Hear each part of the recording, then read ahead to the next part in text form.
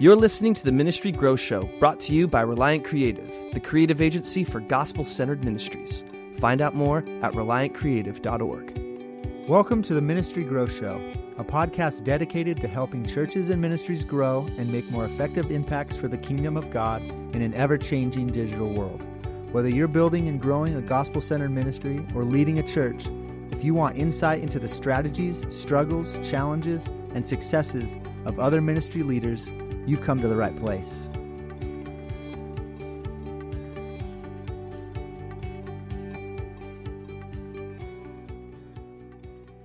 Welcome back to the Ministry Growth Show. Today on the show, I'm going to be talking with Jason Young. He is the author of Don't Burn Out, Burn Bright. Jason, thanks for being on the show. Thank you, Zach. Good to be here, my friend. Yeah. To kick us off, can you just tell us a little bit about yourself? Kind of share with the audience what you think would be helpful as we enter into this conversation around your new book. Yeah. So, 20-ish years, church staff in the trenches, doing things well and not doing things well. The highest of highs and the lowest of lows.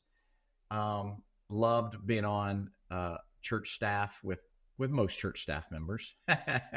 And I also now, I'm not on a church staff full time, but I work with churches as a consultant and coach, and then also work with businesses as well, really around leadership development, kind of just their personal life, teams, the healthy teams they're trying to build, and what it looks like to build these remarkable guest experiences for churches and businesses. Awesome. And so with that experience in mind and that background, how did you come up with the idea to write this book, Don't Burn Out, Burn Bright? Well, What twofold. What caused you to explore that side of things? We were seeing a lot of it post-pandemic, not that it didn't exist pre or during.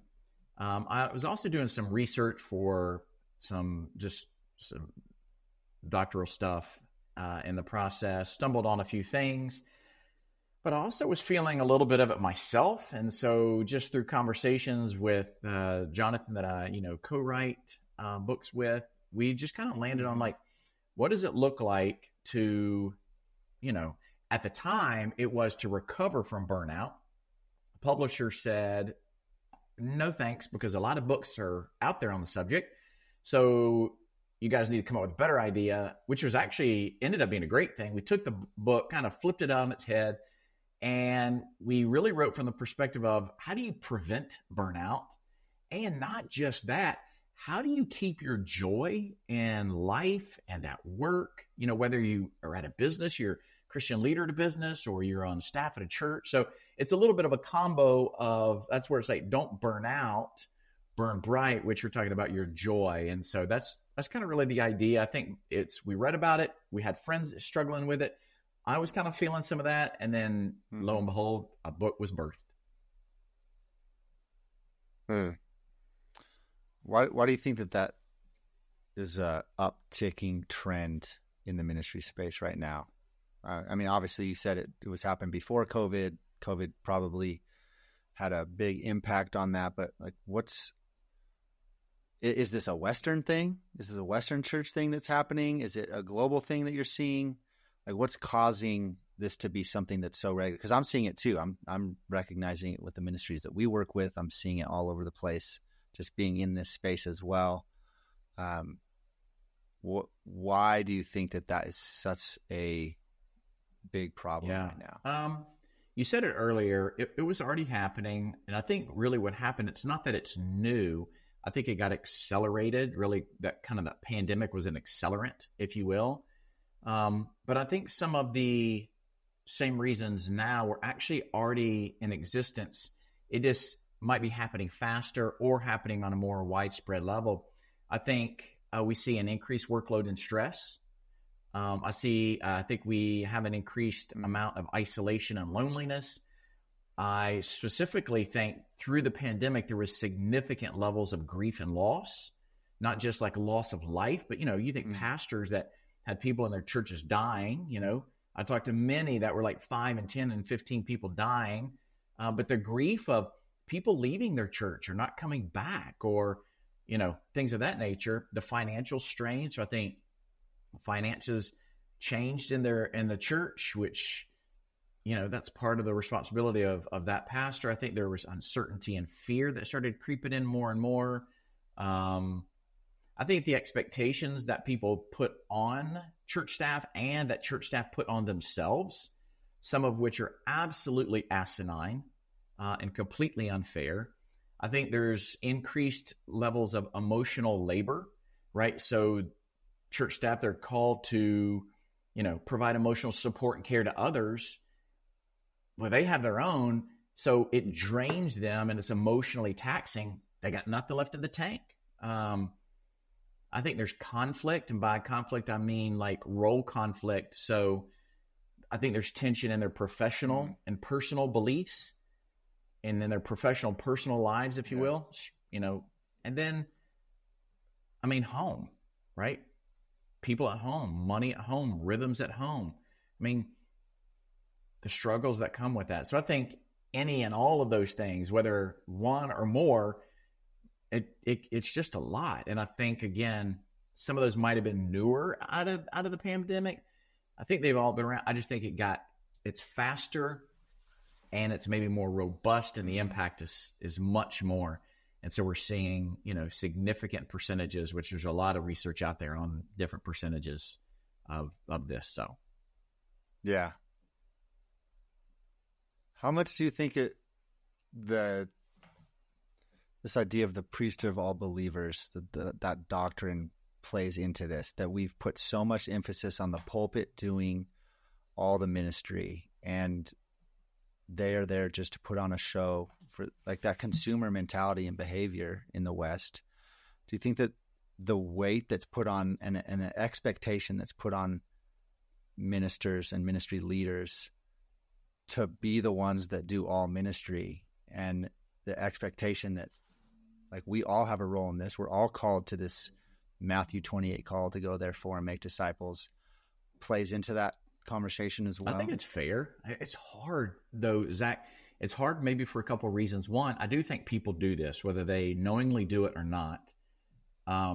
Two, I think church staff members do it to themselves, whether they know it or not. Three, I think it depends on the type of person you're talking about in the church. So, for example, if you're talking about somebody who follows Jesus, they're in love with him, they're doing it maybe or not. But then you have somebody who is coming to church maybe for the first time. They don't follow Jesus and they're doing it. So you got two different types of people. One does it, they don't know, maybe up from down as it relates to faith and the role of their pastor and staff member, et cetera, et cetera. Then you have the other person over here who may or may not know, but for whatever reason, has those expectations on them. Sometimes I think there is an ownership level on the church staff. Sometimes I think we actually, it's a self-inflicted wound. I'm not saying all of it by any means, but I can look back in my own life and recall moments and very specific things that were self-inflicted, but I wanted to blame other people. I didn't know what I didn't know, but as soon as I kind of got a mirror held up to me, I realized, that's me. That's not them. That's me. So I think there's just kind of this messy combination of all of these things that do contribute, to some of this. And quite frankly, maybe a big piece of this, in all the churches I worked in, I never saw this. And, maybe one church I saw it more so than others. And I've worked for some reputable churches and well-known churches. I don't know that our church environments create the space to say no, to struggle, to ask for space. Oftentimes I hear, well, our pastor's going to take a sabbatical. And sometimes, and I actually did this at one of the churches, I want to say, well, what about all the church staff that are here the same amount of time the pastor is? Now, yes, they're not on a platform preaching, but they're deep in the trenches with people, and people, they're awesome and they're exhausting. Again, we talked about emotional labor. So sometimes I think the church doesn't create the best space to produce the healthiest people. that can then help to create the healthiest church.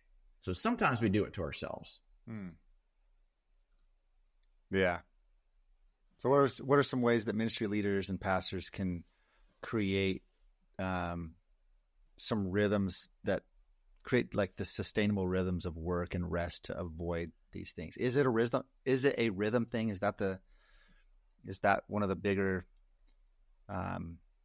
solutions to this problem? I think a lot of it is, Zach, for many, many years, I hear this phrase. They're like, this kind of work-life balance. One time somebody said that to me. I'm like, I don't have a clue what you're talking about. They're like, when you balance work and life, I'm like, no, I don't. Because here's the problem I have with that. How do you know when you're balanced? Like, how do you know? How do you know you've gotten to the place? I've never met anybody that knows. I don't know. And I'm halfway educated, and researched and done the work. I don't know. And maybe there's something I'm missing. So I like the word rhythms better because I think there are rhythms and seasons where these things show up. So maybe like for right now, you think around the Christmas holiday, the rhythm is different and more demanding than it might be in February. I don't know. Or it might be, maybe in the summer, it looks different for a church staff than it does in January, right? So when you rhythmically look at maybe a church calendar, you can also kind of rhythmically look at yourself. So for me, it might be, I'm going to use this particular, season to do A, B, and C, or this season to do X, Y, and Z. I mean, we live in seasons of life, right? Fall and winter and spring and summer. Like there's a natural churn. Mm-hmm. So for me, that's the framing on how I look at things. Here's the thing. If it's hard 365 days a year, that's not a rhythm. That's a problem. And I don't think that we're built to do hard or unnecessarily hard in the length of a marathon, but we can sustain it in a sprint. And that's really the idea. If we were to have 3 columns and think of what column 1 is stress, column 2 is exhaustion, column 3 is burnout, I think part of it is this progression of we all have stress, very normal. Work stress, home life stress, things we're struggling with in our own lives, maybe nobody knows about that's stressful, financial stress, etc. You get the point. But if we don't mitigate that, if we don't create a plan to cope with it in a healthy way, that leads us to exhaustion. What exhaustion is, it's this, I'm just so tired. I just don't have much left in the tank. But the beautiful thing about exhaustion is if I can adjust a few levers like sleep, food, hobby, time at home, if there are a few levers I can identify and I can adjust those, I can bounce back from exhaustion. If I don't do anything in the stress column, I don't do anything in the exhaustion column, I get to the burnout column, you don't bounce back from burnout. You crawl out. And you don't crawl out by yourself. So you can get there alone, but you don't get out alone. So it's a different experience. And so when you think about burnout, it's actually it's technically a psychological syndrome that you have had excessive stress, length and depth, right? Amount of stress for just too long. And you got nothing left in the tank. And so it takes longer to crawl out of that. And I'm speaking from experience and working with leaders in the same way. So I find that seasons and rhythms are helpful to understand, realizing it might be more difficult this season, the schedule's crazy or whatever. So we have to just adjust and to be in control a little bit more versus, well, it is what it is. It's like this 365. And I'm like, who told you that? Which brings me to this quote. Burnout in leadership is not inevitable. I was never told that in any church I worked in seminary, doctoral work, undergrad, nothing. In fact, I was told the opposite. Because when you sacrifice and when you give it all, it's actually just part of it. And I'm in this book process, I'm like, that's a myth. Burnout is not inevitable. And so I think what we need more leaders to take more control, to do the hard work, because you're either going to recover from burnout or you're going to prevent it. Choose your own adventure. I want to help people prevent it and have more joy in their work and in their life. You were being told in seminary that burnout was inevitable? It's just part of it. Part of it. When you're all in, when you give it your all. That's really sad. It is sad. And I'm not saying that it's just I'm not saying the seminary itself believed it, but there were voices, professors, and it's like, it's just kind of part of the journey. So I thought it was part of the journey. Probably more of their experience. That was their experience, and so that was just interjecting into what they taught.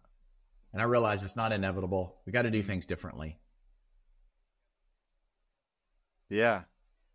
So what are some of those rhythms look like? I mean, we see a rhythm outlined in Genesis, but maybe some more practical things for ministry leaders. What are you guys recommending in this book, and what have you seen that's been helpful for the ministry leaders you've worked with? Yeah, I think there's some high level rhythms, and then there's some rhythms kind of underneath those that may support them.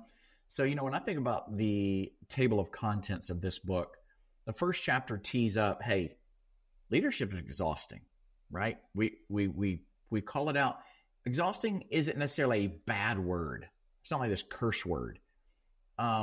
It's exhausting, but adjust some of the levers. You can bounce back. You don't have to stay there, right? Think rhythmically.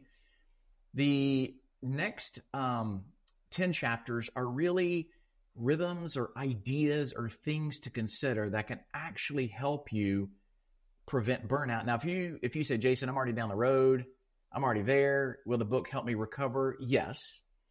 And then the final chapter is really like, how do I maintain health? So I would say that the 10 chapters in the middle, I don't even think you got to read all 10. In fact, there's an assessment, a free leadership health assessment at don'tburnoutburnbright.com.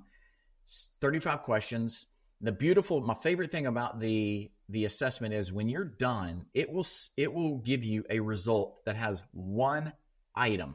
And that item, the idea, it's not a perfect assessment. The idea is this is one item that more than likely is going to contribute or is contributing in real time to potential exhaustion and burnout. Then you take that one item and it actually ties back to one of those chapters in the book. Start there. You don't even have to start at the very beginning of the book. Just start with that one thing for you. Because I think that rhythms, big rhythms in 10 of these chapters are helpful. Like, if you need to release control, sometimes maintaining too much control, it's exhausting and leads to burnout versus like trusting your team, right?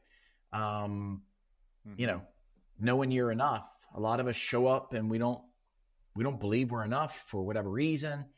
So there's some rhythms in there to work on these different things. We talk about peace. We talk about rest. One of the rhythms we talk about, I was surprised I hadn't gotten that much hate mail on it. So I'm author, you're a podcaster. One of the things that we talk about in the book is maybe, just maybe, you need to quit listening to podcasts and reading books and checking out the news and following social media, because in the effort of learning and knowing and doing more, it actually disrupts the peace that you're trying to get in your life. So in order to maybe find some peace, maybe you need to step away for a season. I did this. I didn't listen. I loved it. People say, well, what podcast do you listen to? Nothing. What? What book are you reading? Nothing. Why? I needed to rhythmically adjust the noise level in my life, the volume of what was happening for a season. And guess what? I'm done with that season. I'm back. I'm reading this and that. I'm listening to this and that, watching this and that. So I think in the book, there's high level. And then in these chapters, there's some very tactical things like I just gave you, or rest, or your day off, or for the sake of life, saying no, which is sometimes, this is another thing I don't think the church environment is very helpful with, is giving people permission to say no, or especially teaching young leaders, how can they say no? For Advent, I've been giving up social media, and I have noticed stress is one of the things that I deal with on a pretty regular basis. Is no matter how many times I put that thing down at the foot of the cross, next day I'm picking it back up. And so as we were coming into Advent, it's like, man, I want to give something up. And so it was social media. And man, the difference that I've noticed in my stress levels, just not being online and paying attention to what's going on in the news and consuming the mindless content that I generally like to consume. You run to those places thinking, my tendency is, man, I just want to veg and I want to check out. You go there with the hope that it's going to provide the rest that you're looking for. And it just never delivers. Like, it never delivers on what it promises. And having separated myself from that, I've noticed a massive change in my stress levels. It's like, oh, this was impacting me and affecting me in far greater ways than I thought. And I felt like I had a pretty good control over it. And it didn't consume everything. It filled a lot of the gaps in my life. But just not having it has been totally refreshing. Well, and listening to you, there's this peace element. And it's interesting, when we kind of look at like shalom, right? When we study this in the Bible, like what does that mean and what's the impact of that, right? But I also think of like this idea of boundaries, really what you're establishing for yourself, it is a boundary. In fact, we write about in one of the chapters, establishing healthy relational boundaries. We talk about 3 categories of people in our lives. They're people we get from, so like mentors or therapists or, people like that depositing in us. Another category is people we sit with, so friends, colleagues, we're kind of walking the journey with. Could be small group, things of that. And then third category of people we give to, so those we're investing in, making deposits, right? So I think when we have these boundaries, it's not just with people, like giving you those examples, but it's also with, you think about the people in social media, like we are in control who we give access to. And I don't know that we're great at that. I'm not on here saying I am a perfect example of that, because I'm not. But are things I am working on, like I am in control of the people I give access to my life. And man, social media, they have it easy because they just show up. They're there. So, but it's not just with that. I think it's with news. It's with, maybe people dig YouTube, whatever it might be. And I'm not saying to abandon those things. What I am saying is rhythmically, from a healthy, like maybe it's stepping back, and maybe that assessment can be helpful. Maybe it's asking yourself, do you show some of the signs of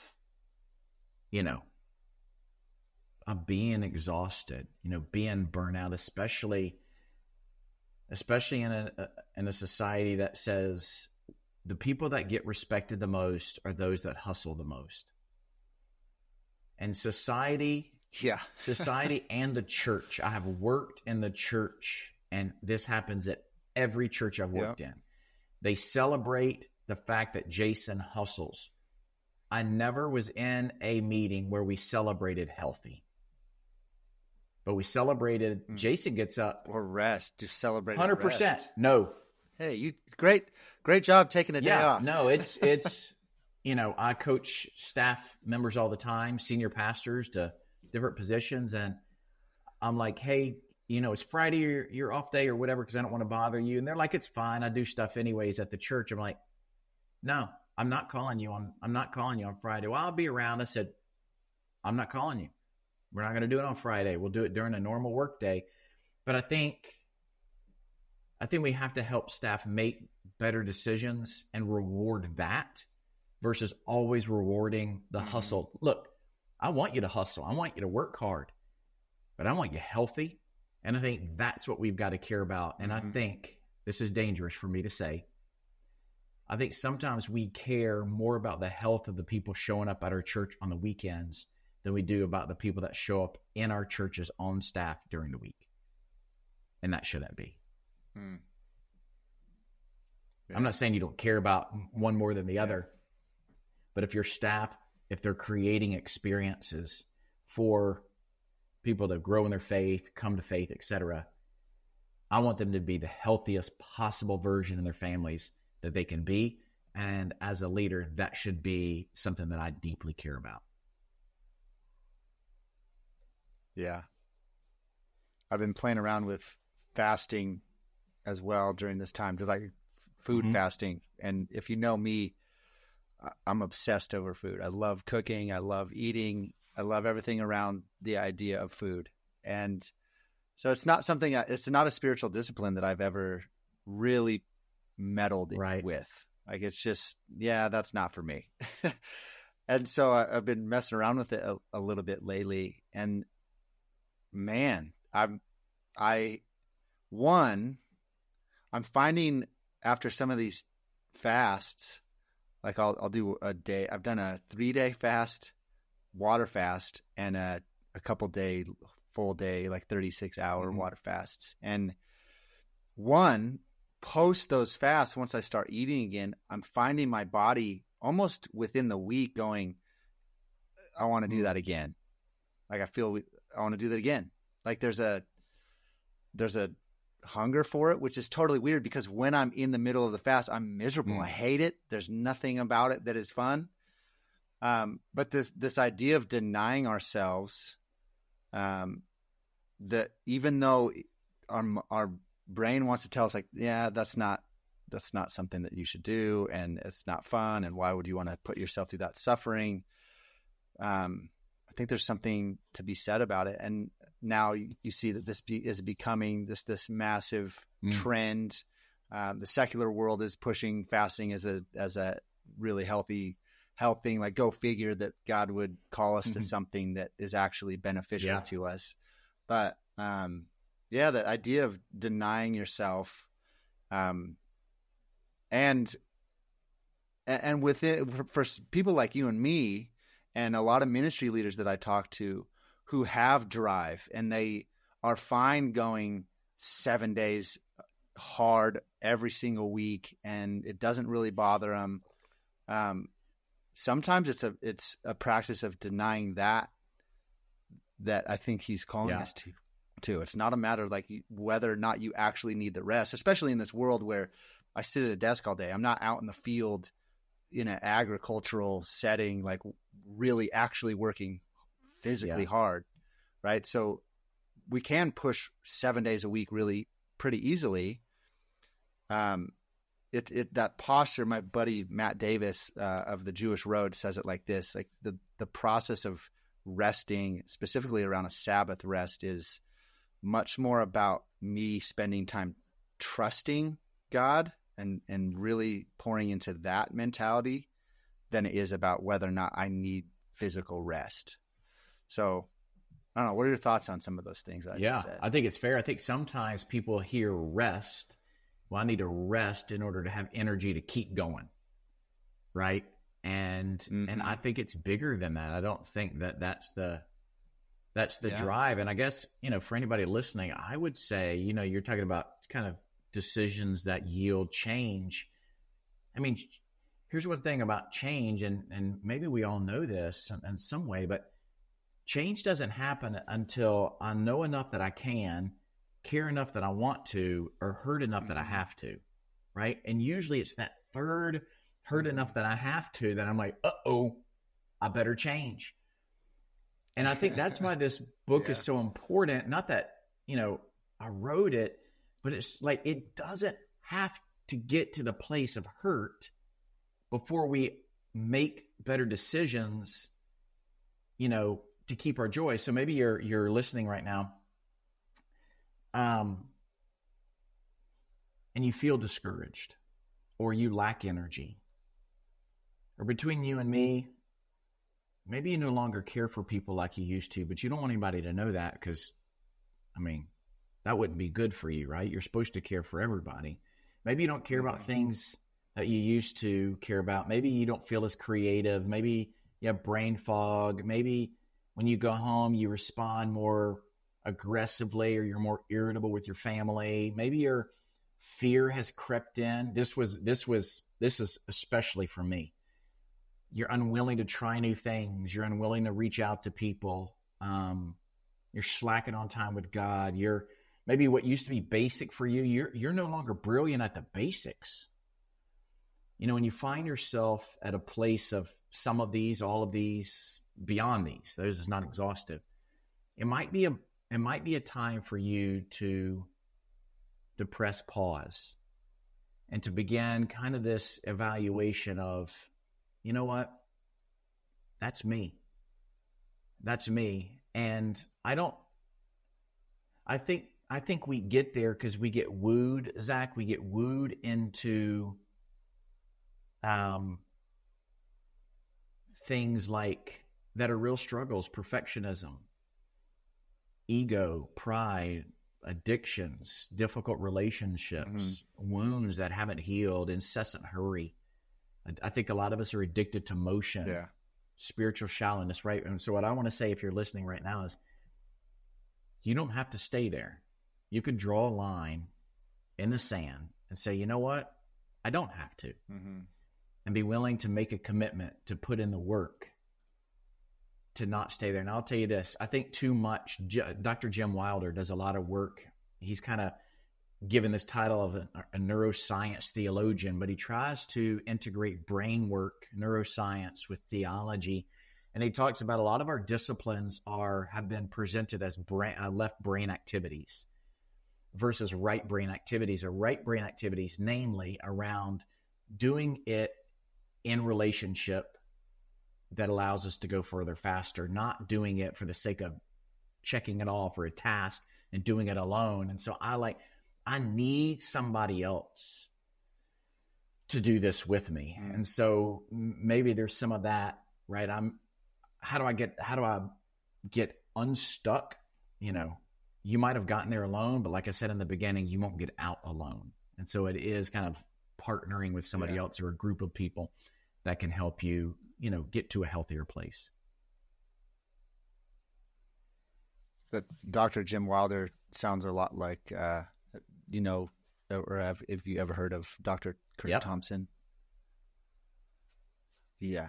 Same idea, like brilliant Christian psychologist, doctorate in all things, how the brain works and storytelling. That's why I know about him. I'm a huge Dr. Thompson fan, just because of his insights on storytelling and the implications for storytelling and testimony in our faith. And so as you were talking about Dr. Jim Wilder, I was like, I wonder if they're I don't friends. know. Yeah, Jim, Dr. Jim has been doing work in this space for, 40 plus years. And, you know, just has some really great, in fact, I was at the gym earlier today and just listened to one of his books, and just being reminded of kind of God created our brain. So this isn't like society going, we have discovered this thing about the brain. And it's like, God created the brain. I think we're kind of late to the party and realize it's kind of like you were talking about earlier, like on fasting. You know, this was in the Bible a long time ago, and society is like, hey, we discovered a new cool thing. I think it's the same way. Yeah. It's like God's like, hey, I actually made the brain. And so I think we're a little bit late to the party, and kind of, you know, but there's so much to understand. But I think the encouragement is, we don't have to stay in a stressed, exhausted, or place of burnout. There is a better way. And in the forward, I have the copy of the book right here. In the forward, Pastor Ray at Bayside out in California, Bayside Church, he talks about he puts boundaries around himself that prevent discouragement, because what he has discovered is discouragement often leads to destruction. And so it's, what can I do to not get to a place of discouragement? Because when I do, it doesn't go well. Something destroyed in me. I destroy relationships. I make decisions that, et cetera. So for you today, you don't have to be there. There is another way. And I believe that the Lord wants that for you. We just have to step into that and do the hard work to embrace that better way. Yeah. Well, I know for me, rhythms, especially coming at this from an entrepreneur / ministry leader perspective, like you get into entrepreneurship and business ownership because, like, for me, one of the big draws was I've a lot of freedom like that. There, I can, hey, I'm going to go run my own company so I can do whatever I want. Right. And so there's a desire for freedom in your work.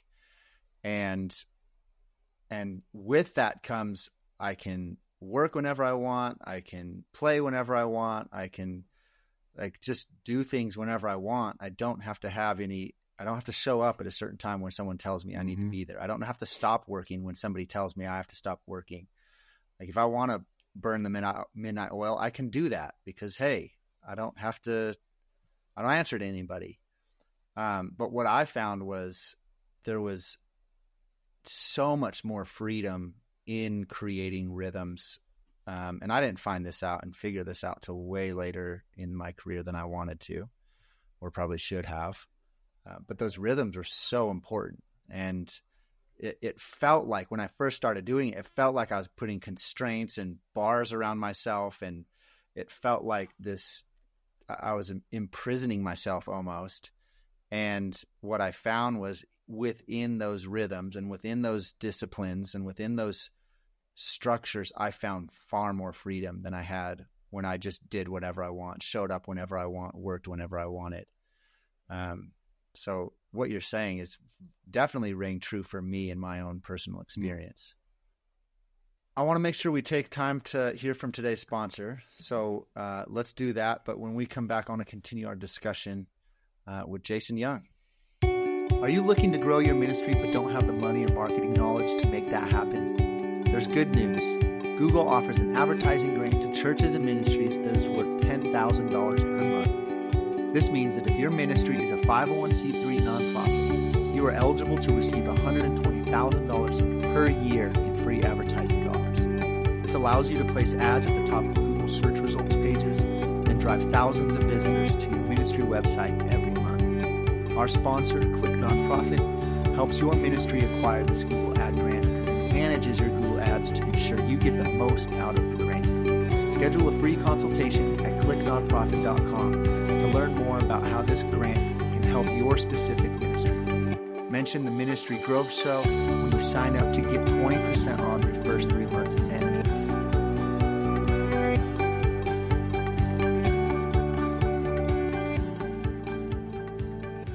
All right, welcome back to Ministry Growth Show. We've been talking with Jason Young about his book, Don't Burn Out, Burn Bright. Jason, what are some tangible ways that leaders can address and overcome discouragement in their leadership journey? What are things that they can do right now, some easy wins that can get them moving in the right direction? Maybe help them realize, like you said, you talked about the assessment, but help them realize whether or not they're in a place of moving towards burnout or exhaustion or stress. What are some tangible takeaways that we can share with our audience? I mean, yes, the assessment can be helpful. I think sometimes leaders can self-impose a burden that they should be good enough to figure it out themselves, because that's what we do with other people. We help other people. Unfortunately, most of us aren't that good, and that's okay. We need other people. It's what we were referring to earlier. So I would say, inviting someone into your life. In fact, we talk about 11 types of people that you can invite into your life. Maybe it's worth, looking through that list. It could be a therapist. It could be, a trusted friend, but it's somebody that can help you. They're almost like a mirror to you. So that is a practical way. Another practical way is, I suspect that you already feel a certain way about something, or you sense something's not right. I think that's where you can, either you know the plan because it's something very tangible that you can make a quick change.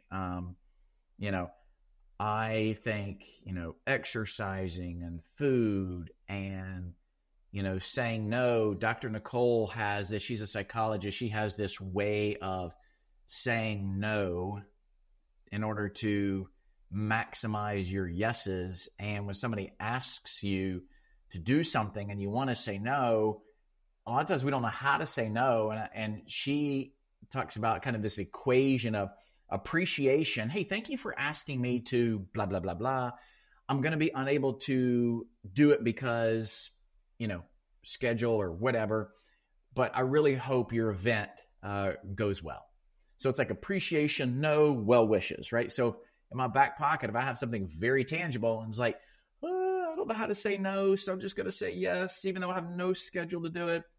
Now I'd say, hey, thank you for inviting me to be on your podcast. Unfortunately, I'm not going to be able to do it because I'm blah, blah, blah, blah. But I really do appreciate the impact that your podcast has on church leaders around the world. I just told you no. So I think, there's some things that we can do.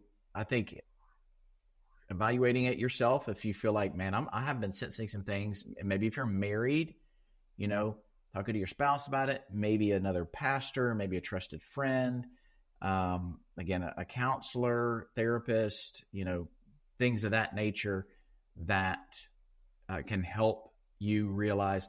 It's kind of like going to the mall when those were like cool back in the day. And I needed to go to a particular store, but I had to go to the kiosk, go like, all right, where am I? I think we've got to figure out where we are in order to make the best decision to get where we need to be. So I think it's that place. Where are you? What do you need? What do you not have? Who do you need? Who do you not need? Right? So I think it's just asking these basic questions, but not doing it in isolation, because that's probably part of the reason you got to where you are. Well, what it sounds like, bringing it back to book that I really like, is that it almost seems like this book is a toolbox, not just a thought exploration on rest and how to not burn out, but really like, here's some tangible ways that you can work to avoid this.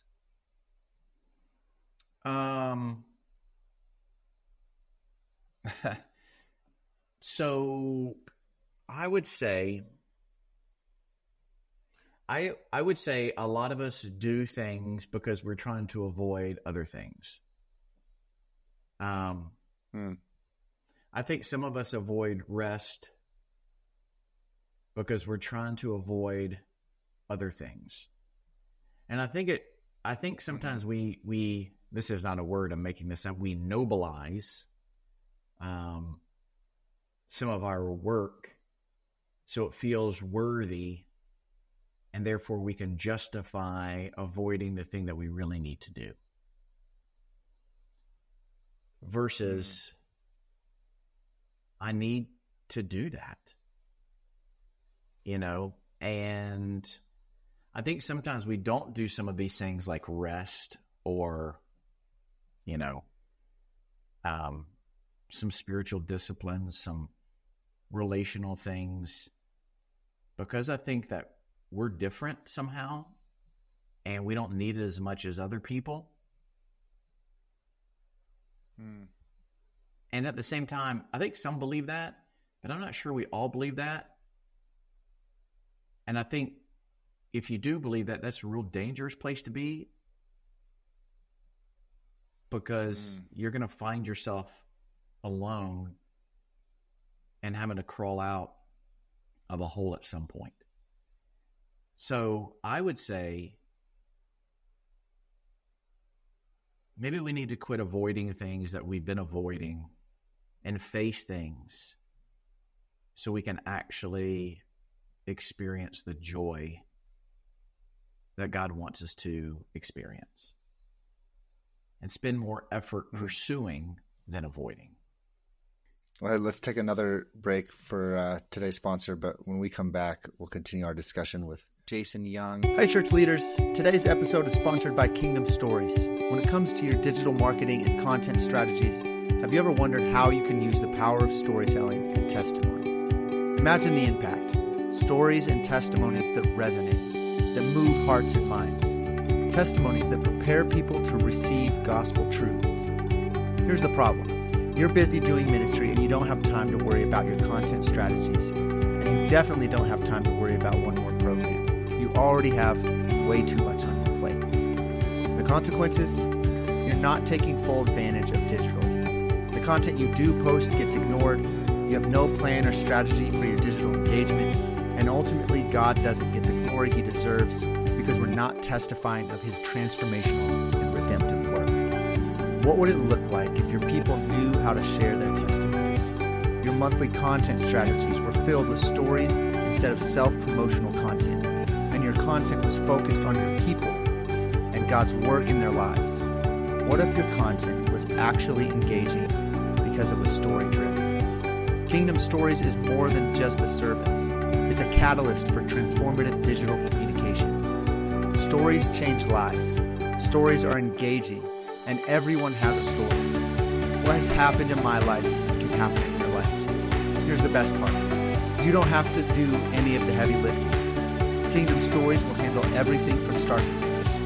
If you want to learn more or get our free content strategy map that will outline the entire process, go to kingdomstories.us. We know how overwhelming and frustrating content strategies and digital marketing can be. We know how overwhelming and frustrating content strategies and digital marketing can be. So we've solved that problem for you. Stop creating aimless content. Let us help you tell the stories coming out of your ministry. Let stories and testimonies fuel your church's digital outreach.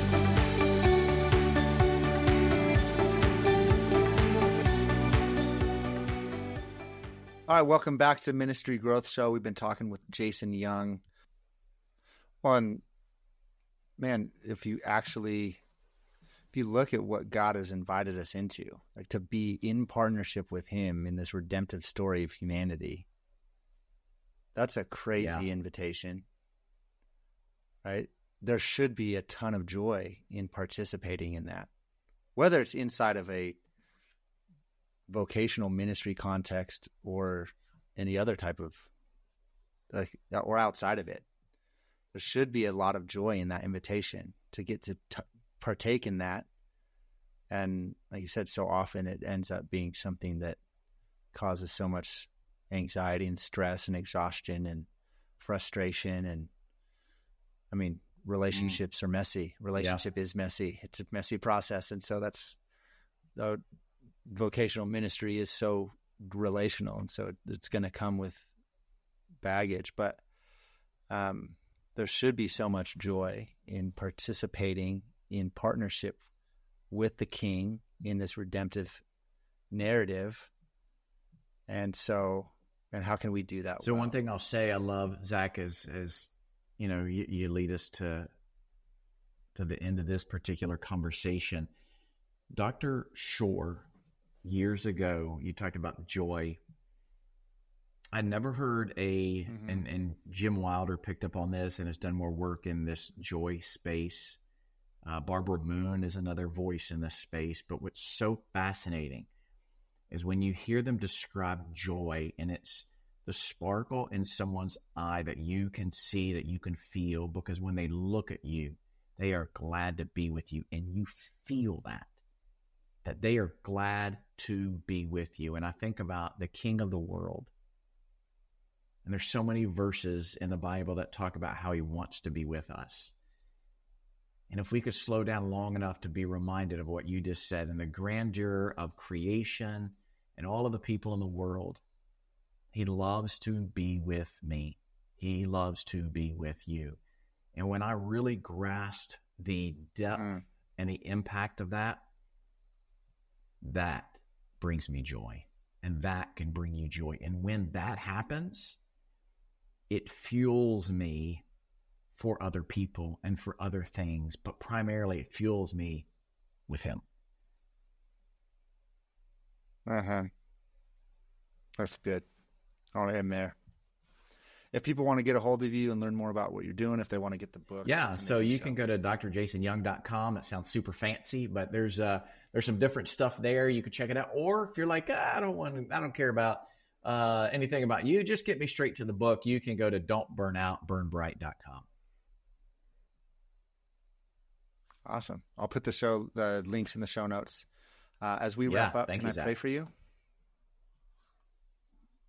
Father, I just lift up Jason. Thank you for this conversation. What a blessing it was to me. I pray that it would be a blessing to our listeners, and that you would just work in the hearts and minds of ministry leaders all over the country and all over the world who are maybe feeling stressed and exhausted and moving towards this trend of burnout that seems to be on the uprise. And so we just pray that you would step into that, and that ministry leaders would find the joy in partnership with you, and that there's so much joy to be had in that invitation. Father, I lift up Jason and his team, and him and his partner in this book, that you would give it favor and blessing, and that a lot of ministry leaders would get a hold of it and take what's in it seriously, Father.